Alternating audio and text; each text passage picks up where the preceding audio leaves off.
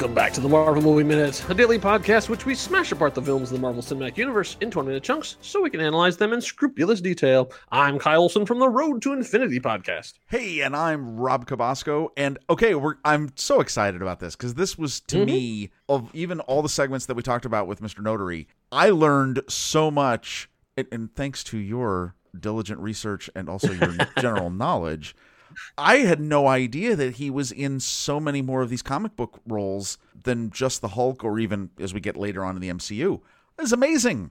It's totally incredible. Yeah, exactly. Here we are at minute 110 of Incredible Hulk by Louis Leterrier. As the credits roll, we're talking to Terry Notary. Yeah, this was really a lot of fun for me too, because as I dug into his IMDb profile, at this point in his career, he's much more behind the scenes. Like eventually he'll become a physical performer where he'll do mocap and all that stuff. But for a lot of this, he's just teaching people how to move. And so when I looked at his credit, I was like, he did that? He worked on that? He worked on that? I mean, it's amazing. Like we're gonna start out talking about X-Men 2, I should say, and then we're going to go on to there, and you're actually going to be really surprised to hear some of the movies that he's worked on that you had no idea that Terry Notary was involved with. So now we're getting to the nerdy stuff, people. So those of you who are waiting through the Grinch and movement classes, well, here we go. Here's now we get to some of the nitty gritty. Let's throw it back to us talking to Mr. Terry Notary about his time in comic book movies. So from there, you actually first got into what we're most involved in is comic book movies. You got to work on X2. So you and Alan Cumming helped come up with how Nightcrawler moved. Yes. So he was, he's like a musical theater guy, right? And so it was like really it was awesome. He's such an amazing guy, hard worker, applied everything. And I just wanted he had this sort of prehensile tail. So it was like that sort of drove like all the sort of, wow. It was like liquid. It was like liquid oil. We wanted this sort of suspensions, the moments of suspension to be like negative space, in a cool comic, configuration. It was all about like the negative space that was open and like these beautiful positions and then boom. And it was like everything kind of floated. Nothing had a hard stop to it. Everything was, it was like oil and smoke kind of thing, it was that kind of a feel, which was really fun to play with, and he embraced it really, really well. And but the whole sequence was I think turned out really good. That opening sequence in the White House, I think it really. I would still say that's one of the best comic book action sequences. Great job with ever seen. That whole thing was it was great. Fun to do that with him, and awesome guy, super hard worker. Yeah, so I mean, Nightcrawler was amazing. We went through so many different tales. I can't even tell you how many tales we used. I think they had like $1 million invested in these tales, which was ridiculous. Wow. Yeah, it was like there was one that was like it was like mechanical and people could like whip it around, and there was another one that was just like a big like rubber whip, and then there was another one that was on a wire, and it was like we finally just took the damn tails off and just said it's gonna freaking CG. I mean, it was like it became this whole like thing, and so it's because they wanted him to feel what it felt like, but I was like, no, we're gonna be able to play that much better, and we'll be able to do that. He'll see it and you'll know it, and right, it'll work better. Yeah. So you went off to Australia then to work on Superman Returns with Bryan Singer. There's no creatures in that, so I'm assuming that you were just helping Brandon Routh like get the proper Superman poses. Yes. Oh. Brandon Routh is he was. It was like I think it was his first job, like as a big job kind of thing, and he was like Clark Kent. He's like, hi, how you doing? Very humble and like, and so I was like, okay, cool. I know what we're going to do. We're going to read Eckhart Tolle. That's what we're going to do. So we okay. just read Eckhart Tolle.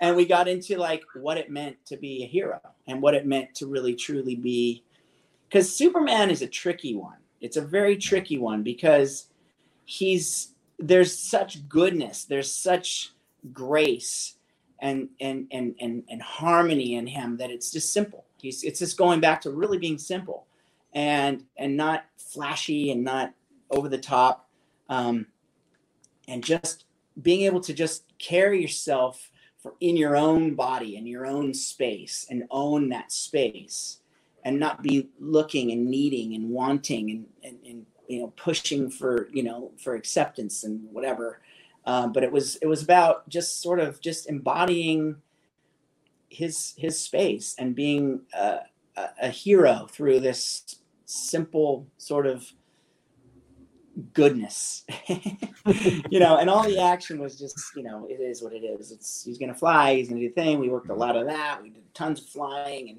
oh my god, the capes on that was another thing. I think they spent $3 million on capes. That we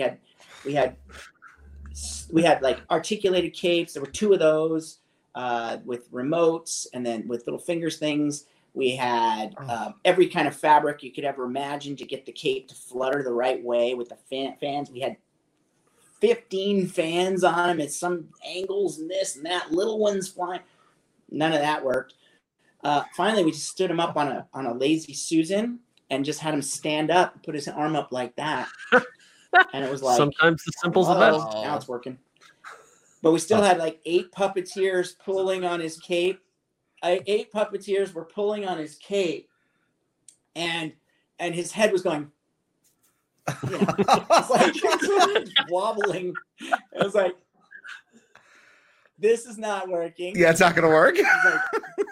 Like, bobblehead Superman. Yeah. So finally, we just cut the cape off. Cut it off. He had a little thing like that, and so the cape you see in the movie is 99.9% CG. Wow. So, jeez. Yeah. So, and speaking of capes, you went on to portray a cape, because weren't you the cape for Doctor Strange? Yeah.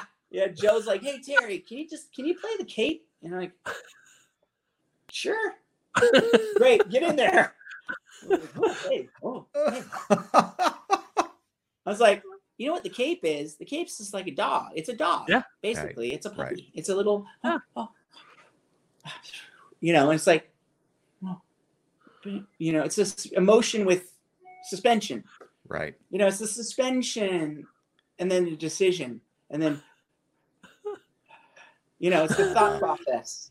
That's all awesome. You do is you articulate the thought process of a dog. Really, right. Basically, and then you just sort of make it feel like a piece of cloth. Yeah, awesome. That's amazing. So keeping on with the comic books, you worked on Fantastic Four: Rise of the Silver Surfer, which means you've worked with one of my favorite human beings, Doug Jones. How did the 2 of you get to figure out how to transfer Jack Kirby's drawings into like actual physical movement? Yeah, well, it was funny. I'm a surfer myself, and so I took one of my surfboards, and I took a big camera ball head, and I mounted it onto the surfboard, and built this rig to where I had a bungee system, and he was on a bungee system, and he was carving and surfing and feeling what it would feel like to really just sort of curve and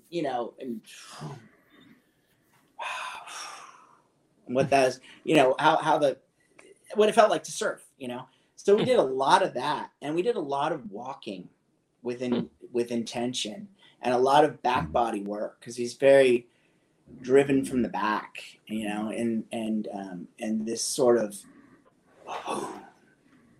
it was like everything sort of glides to a stop and like kind of like ink and water, it's like this, it drifts, and then just sort of building up the intention to move, and then move into the next thing and drift to a stop. So nothing ever came to a hard stop with this character either. It was kind of always alive, always reaching forward, always sort of continuing to reach out and live past itself. That kind of a feeling. And so that takes work, because you gotta find how that translates in your own body, and how it translates with your mind connection and all that stuff. And then once you find it, you're like, okay, cool. Boom. I'm in it. I'm in the character. And now I can play. Nice. Yeah. Okay, we're back in the studio. Just Rob and I, sadly. We're back to just two. Oh. But, connected. We're not in the same room because still things. Yeah, exactly. But yeah, how awesome was that, though? I mean, I had no idea. Until I read his profile, I'm like, you worked on Superman? That's incredible. What? Well, and also, could you believe the stories about the money spent on things that don't work out? He talked about the Nightcrawler tail, the cape.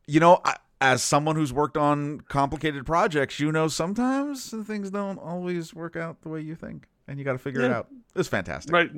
That's why you have these talented people like the brilliant people at Rhythm and Hughes. Yes. To pick up those kind of things and make that magic happen when they couldn't make it happen on set. But yeah, it's they say we're getting into the real good stuff too. We're hitting our stride here with this conversation, but there's more to come. So we still haven't even gotten to the Hulk yet. I mean, think of all the great stuff we've heard from him so far. And you see what I'm saying? The man's a great storyteller. Totally. You just give him the smallest prompt, and he's off and running, and you're just sitting there quietly like, wow. Right. It was so cool. All right, so hope you enjoyed minute 110. We'll be back here minute 111 as we get much closer to talking about our big green friend. Don't worry, that's coming, but we wanted to make sure that we covered all the bases leading up to that. In the meantime, if you want to find us, we're on Discord. You can go, how the heck did two schlubs like you get to talk to this guy? And why did you ask him about X? And I can answer that question. So nextreel.com/Discord, join our server. And if you're a patron, then you can actually get access to secret channels. So thank you all for listening. I'll be back here for minute 111. Until next time, true believers. Bye.